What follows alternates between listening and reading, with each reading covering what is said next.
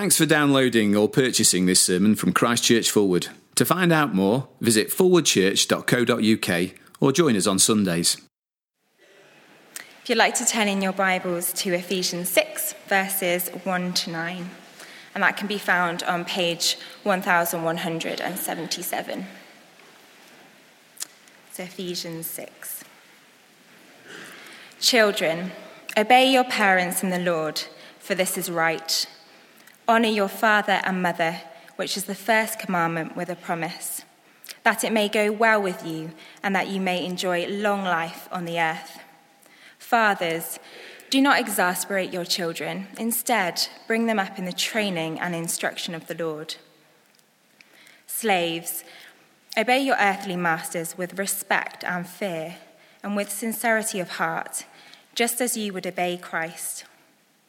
Obey them not only to win their favour when their eye is on you, but like slaves of Christ, doing the will of God from your heart. Serve wholeheartedly, as if you were serving the Lord, not men, because you know that the Lord will reward everyone for whatever good he does, whether he is slave or free. And masters, treat your slaves in the same way. Do not threaten them, since you know that he, who is both their master and yours, is in heaven, and there is no favoritism with him. Rachel, thank you very much. Do keep your Bibles open at that reading from Ephesians chapter 6, and let's pray for God's help as we look at his word together.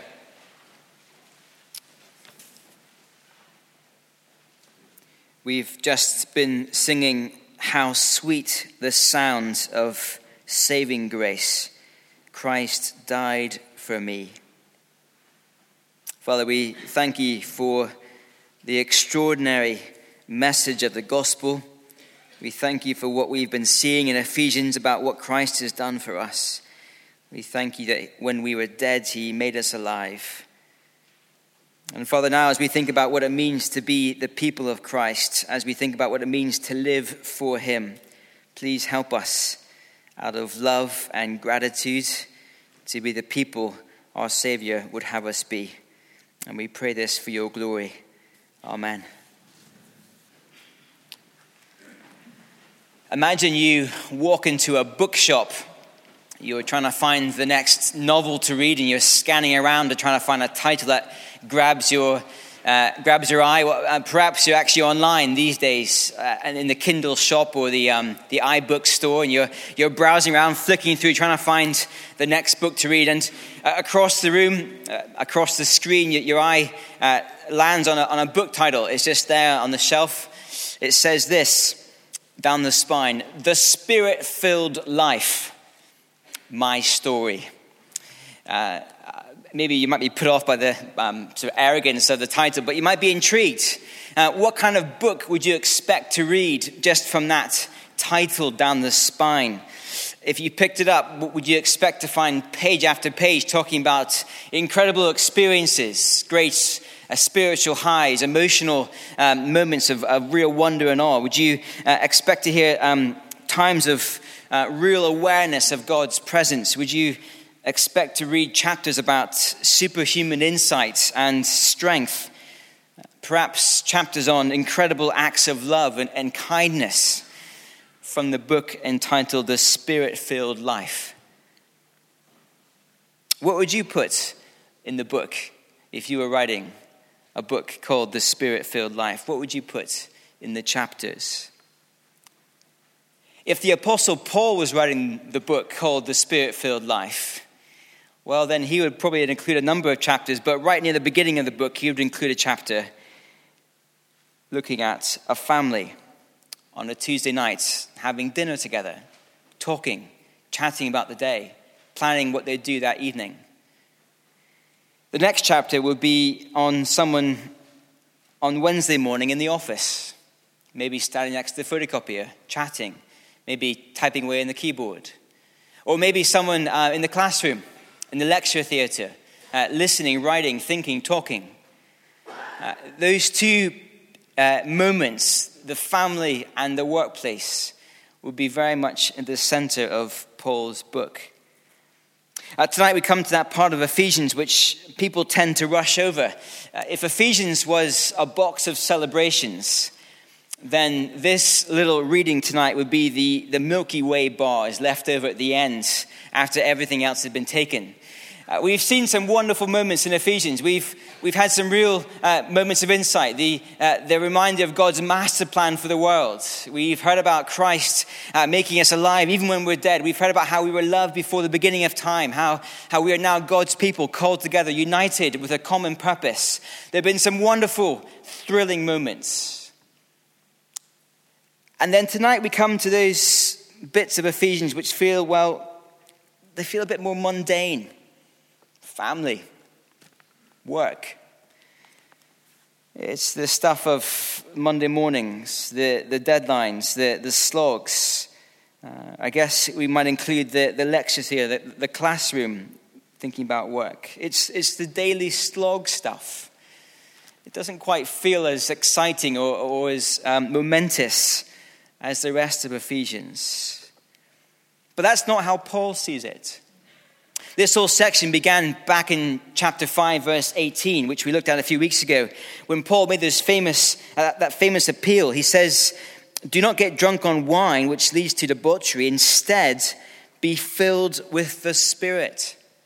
Be Spirit-filled, says Paul.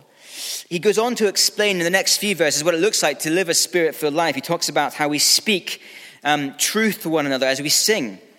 He says in verse 20 that we should give thanks to God the Father for everything. But then in verse 21, it's still the same sentence in the original. Still the same thoughts. Still explaining what it looks like to live a Spirit-filled life. Paul says, verse 21, "Submit to one another out of reverence for Christ."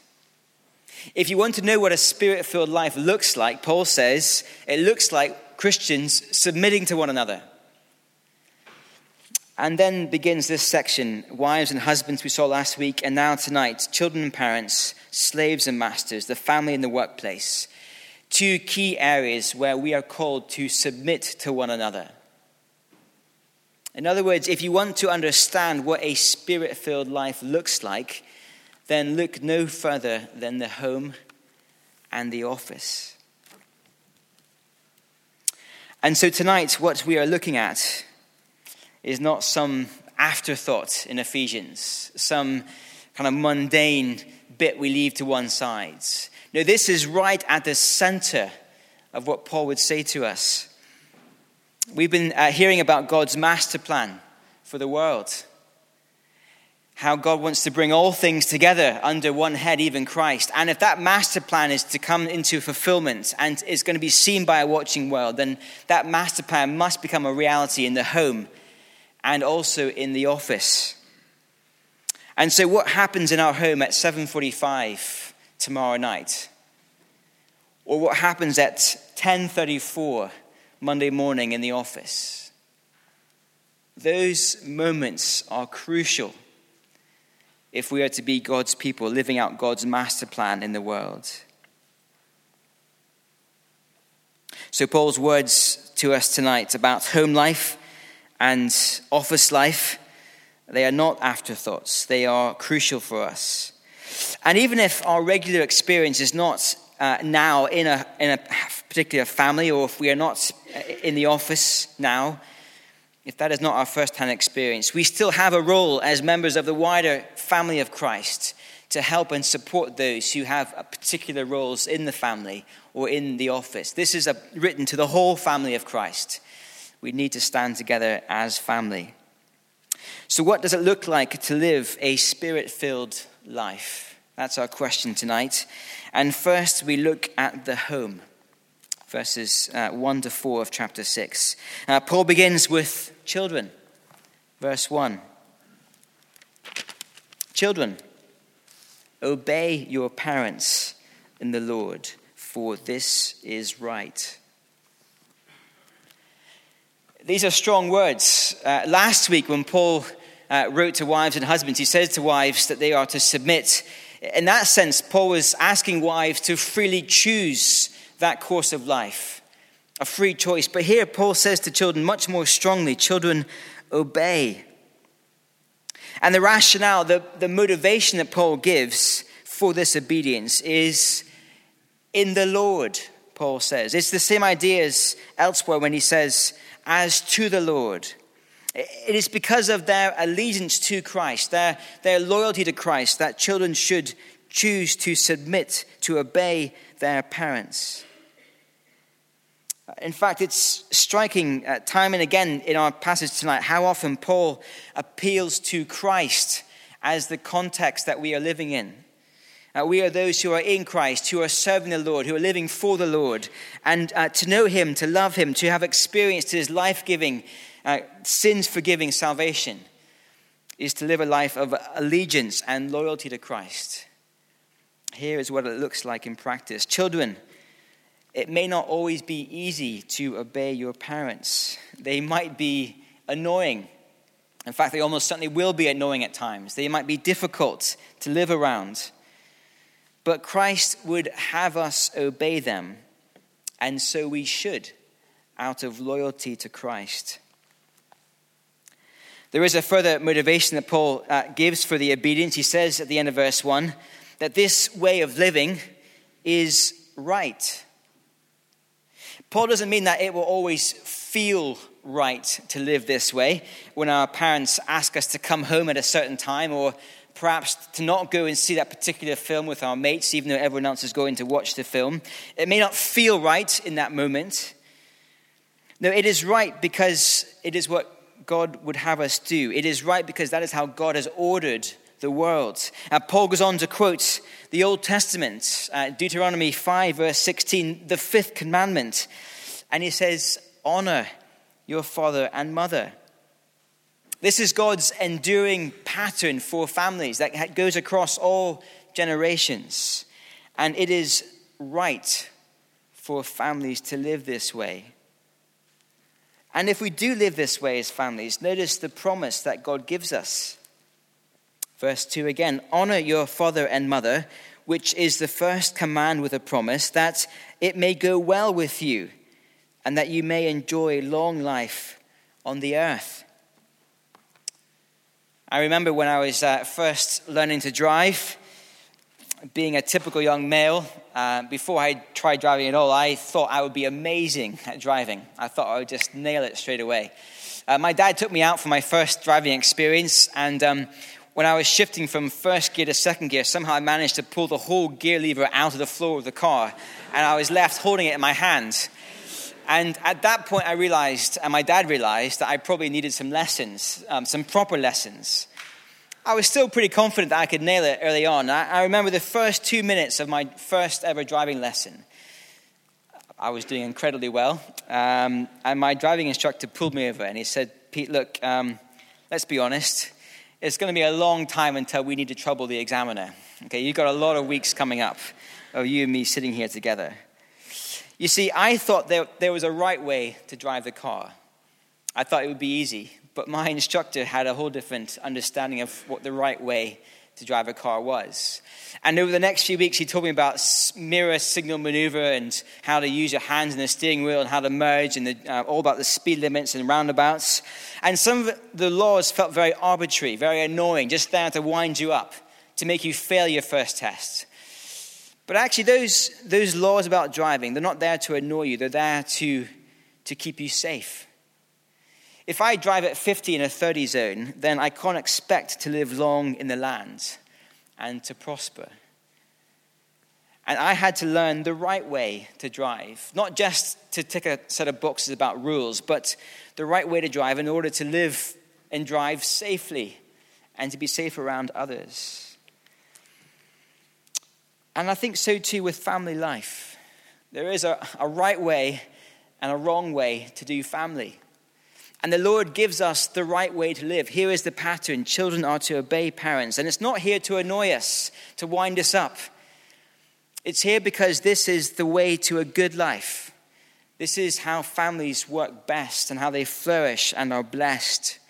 Now look, Paul's not promising to families that if children just obey enough, that somehow the whole family will win the lottery and have a wonderful life. Now that's not what Paul's talking about. And this side of heaven, we will always experience a life of brokenness to some extent. We won't find the perfect family experience until the new creation. But I do think Paul is saying that in the moment, in the present now, if families go this way, if they live God's way, that they will experience a goodness in their family life, a sense of rightness, that family life will work better, that parents and children will get on better. They will bring their gifts and abilities together for the good. There won't be as much friction and fighting. There is a blessedness about living God's way. And so, children, even if we think our parents are being daft or unreasonable, even if we think they don't understand, we would do well to obey them, to heed their wisdom, to follow their requests. And I think particularly, and we'll see this in a moment in more detail, particularly children, when it comes to when our parents are teaching us about the Lord, when they are laying out for us the ways of the Lord, we would do well to heed their instructions about what it means to follow God, about the choices we make, the standards we adopt, the friends we keep, how we do our lives. We would do very well to heed our parents in those moments. Just on that, some of us might be wondering here tonight, what about if my parents aren't Christians? And there may be many of us here tonight for whom we don't have Christian parents. What do we do then? Do we still obey them? How does that work in the Lord? Well, I think, yes, we do. This order of creation is for all families, except when our parents would ask of us something that is not in keeping with the Lord's will. Then our loyalty is first and foremost to the Lord and not to our parents. But when it comes to issues like the washing up or getting back at a certain time, then yes, we should obey our parents then. Others might be wondering, how long should I obey my parents? Some of us are parents ourselves. Some of us have left homes and we were married, and we've changed how we relate to our parents in fundamental ways. What does it mean for us to obey our parents as we go through life in the different stages of life? Well, I think the principle still remains that children are to obey or honor our parents. That is God's enduring plan for us. What it looks like may well change in the seasons of life, but the principle remains the same. As we move away from home, we may not be under the direct supervision of our parents in the same way, but we should still honor them. We should talk to them. We should keep them involved in our lives, keep them up to speed with what we're doing. We should visit them. We should, I think, seek their advice. If we are making a big decision, ask them what they think. Include them in our lives at that level. Seek their counsel. They know us well. They might just have some wisdom to pass on to us. If we get married, again, there'll be a change. The Bible says that when we get married, we leave our old families and we create a new family. Again, that will change dynamics, how married couples relate to their parents. But again, we are to honor our parents. What about those for whom they have lost their parents? Their parents have died. What does this mean for us if that is the case? Well, I guess we can still honor our parents, even if they have died, by the way that we treat the rest of the family, our siblings, our wider family.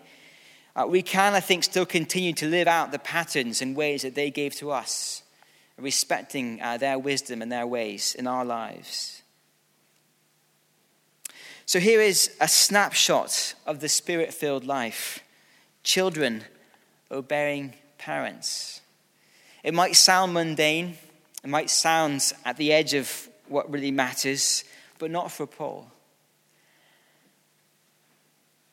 And then Paul turns to his focus to fathers. He's been talking about parents in general, how children should obey both father and mother, but now he turns his focus to fathers. Verse 4. Fathers, do not exasperate your children. Instead, bring them up in the training and instruction of the Lord. I guess most fathers don't start the morning by thinking, brilliant, another new day. I can't wait to exasperate the kids. I'm guessing that's not how most followers begin their days. Actually, it's much worse than that. You see, we don't need to plan to exasperate. We can just do it without even trying, without even thinking about it. You see, to exasperate our children just comes easily. It comes naturally. It comes without thinking. Fathers, we can exasperate our children in all kinds of ways. By being inconsistent. By changing the rules from one child to the next or from one day to the next. We can be exasperating by being arbitrary. Picking one small detail, making that the big thing.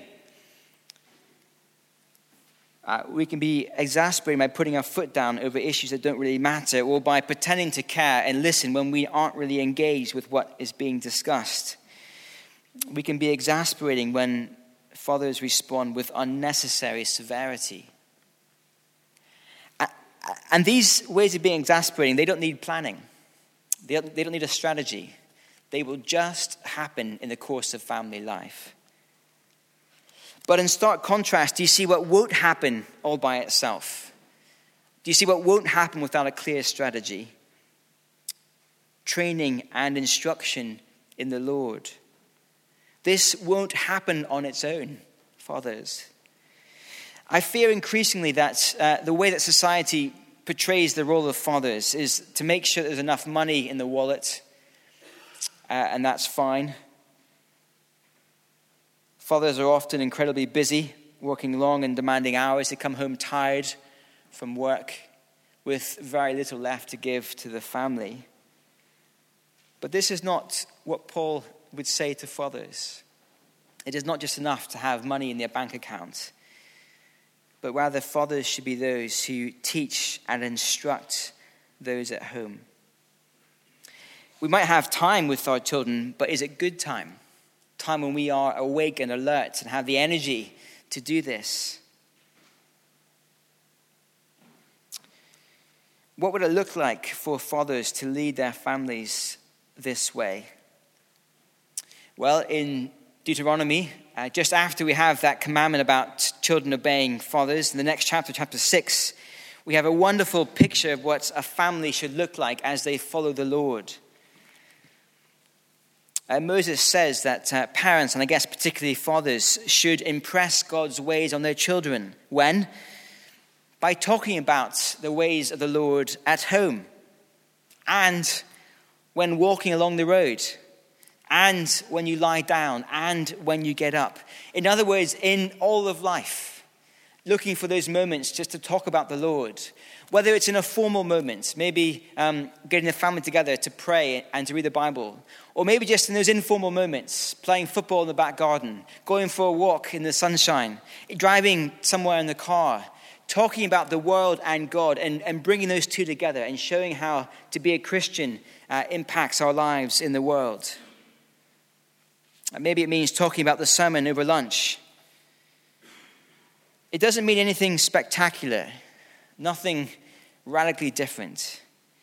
And yet what we do as fathers would be hugely significant. I'm very grateful for my own parents. I remember growing up that my dad, even though it wound me up frequently, would insist that every morning we prayed together as a family over the porridge or the eggs. Every morning. He made sure that on Sunday mornings before we went to church, he got us together for a little Bible study as a family. Again, I didn't always like it, but I learned so much about the Lord in those moments. My father was a great example of someone who kept talking about what he was learning, the books he was reading, the stuff he was reading in his devotions. He just talked about it. It just came out naturally. And as a young lad, it made a huge difference to me. And so Paul would say to fathers, you are to be those who train and instruct your children in the ways of the Lord. And do notice, if you would, that Paul doesn't say the main source of teaching and input for our children should come from the youth worker or from the wider church family, although those things are absolutely massively important. No, the main source of teaching should come from the home, and in particular, the father. And I know not every home has a father, and we need to think very carefully about, as a wider church family, how to support those families. But we need to understand the importance of teaching at home. This isn't easy for families. And that is why Paul says this is what it looks like to live a spirit-filled life. We need the Spirit to grip us, to control us, to empower us, to enable us to live like this as families, children and parents. We can't do it on our own. We need to be praying for our families, praying for our children, our parents, our fathers, that we would lead and obey well. For the Spirit must be at work amongst us for this to happen. And also we need each other. One of the things about Ephesians is that we are not on our own. We're talking about the nuclear family here tonight, but we are also part of the wider family, the family of God. And as the wider family, we can talk to one another about our experiences. Children, in your small groups, talk about what it means to be a child and how to submit to difficult parents and what it looks like in practice. Parents, fathers, talk to one another about how you lead your family. Compare notes. If you're struggling, share things. And every once in a while, we run courses here at Fullwood to help families. We run the, let me get this right, Gareth mentioned these to me, the Gospel-Centered Family and the Gospel-Centered Marriage. Courses that last 5 or 6 weeks. They'll happen here, a cup of tea, and a chance to talk to other people who are married or who have children, talking about what the gospel means to us in those contexts. And in fact, you can sign up for the next course. We haven't quite published the dates yet, but if you want to find out when the next course is, you can sign up across the way in the atrium for both those courses tonight. Here is what a Spirit-filled life looks like, or should I say the Spirit-filled home. And next, and much more briefly, we need to think about the other context, the workplace. What does it look like to be a Spirit-filled Christian at work? Paul says, verse 5, "Slaves, obey your earthly masters with respect and fear, and with sincerity of heart, just as you would obey Christ." I think the closest modern day equivalent to what Paul is talking about in these verses is our modern day work context, the role of being an employee who works under an employer. I think also students can learn much from this as they sit under the authority of a teacher or a lecturer. I think we can go there as well with application. And Paul is very clear. We are to respect those who are over us. We are to have sincere hearts. I think this means that we are to be those who don't join in with the office backstabbing or the classroom gossip about how bad the teacher is. If we have an issue with our boss, we are to raise it with them directly in an appropriate fashion rather than moaning about them behind their backs. It would mean that if we are asked to do a certain job, then we do that job not to the bare minimum, but to the very best of our abilities, in the spirit in which we were asked to do it. Well then, verse 6, Paul says, "Obey them, not only to win their favor when their eye is on you, but like slaves of Christ, doing the will of God from your heart." And so I wonder, when our boss walks by, do we subtly change what's on our computer screen so that he thinks that we're doing the work we're meant to be doing? Or when it's time for our annual review, do we make sure that we're doing the kinds of work that we know we're meant to be doing so that when we come to the review moment, we can say, yes, I'm doing this, this, and this. Look, I'm doing the job well, knowing that for the rest of the year we've been ignoring those key areas of work. In the classroom, do we push the boundaries and mess around when the teacher isn't looking or is away, and then suddenly we snap back into line when they see us? Don't do this, says Paul. Work with integrity and consistency, for this is God's will. This is God's will for us. We've heard lots about God's will in Ephesians. We first heard about it back in chapter 1 when Paul says God's will is God's master plan for the world, to bring all things under Christ. In other words, God's will is this global, epic, eternal plan for the world. But do you notice God's will isn't so big, so global, so eternal that it doesn't also include the little things, the little people? God's will includes individual Christians in individual workplaces, in those small moments when no one sees. His will includes integrity and consistency and working when no one sees.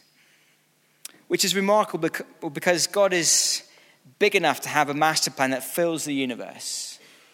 And yet he's not so big that he doesn't see every little deed and every little action and every little motive in our hearts. And so Paul says to all of us who are under authority, work with this kind of integrity. Work because it is the Lord's will for us. Which means that if we find our jobs mundane and frustrating, if we can't see the point of our studies, then remember here in Ephesians 6 that to work well, to work with sincerity and consistency is enough to please God. We don't have to be a surgeon or an astronaut or whatever it is to be impressive to God. He wants rather a spirit-filled Christian who works like this. And then verse 7.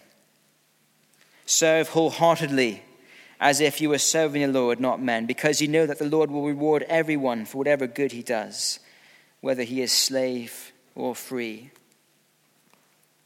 It's incredible. The Lord who has made the universe sees every little action that we do.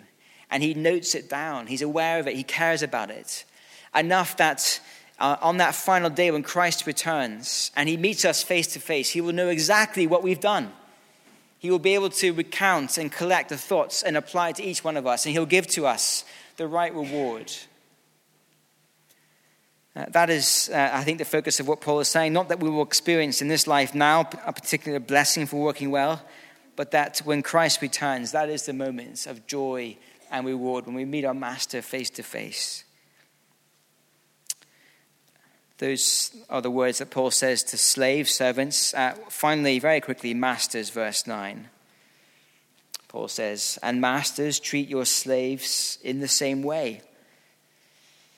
He's not, I think, saying to masters that they should submit to their slaves in that sense, but rather they should fulfill their role as masters, also recognizing that there is a true master who sits over and above them, that they are not the masters of the universe. That is the same way they are to do their role. I think that we see that point at the end of verse 9. Do not threaten them, since you know that he who is both their master and yours is in heaven, and there is no favoritism with him. They are not the heads of the world. Jesus Christ is.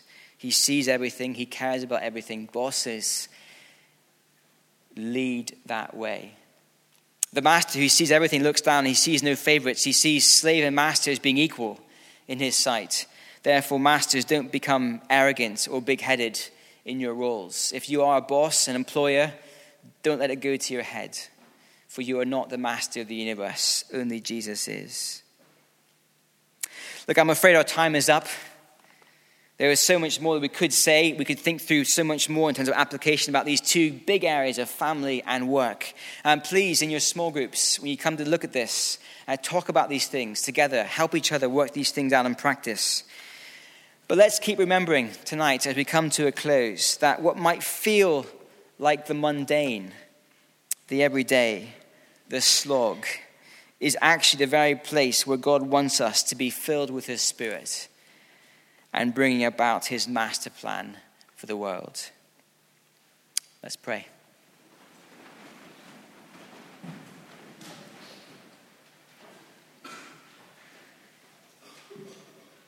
Father, we thank you for the goodness of the ways that you have given us here tonight. We thank you for the heart that comes behind it, the desire that we would live a life of fulfillment and blessing, and that the world would see that you are a good and wise God.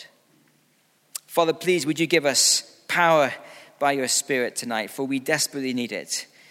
Power to be your people, able to live this distinct and attractive life, able to live for you when it's difficult, when circumstances around us are trying. Father, we long that others would see us and say, what a Lord they serve. Tell me about that, Lord. And we long that we would be light in the darkness. And we pray this for your glory. Amen.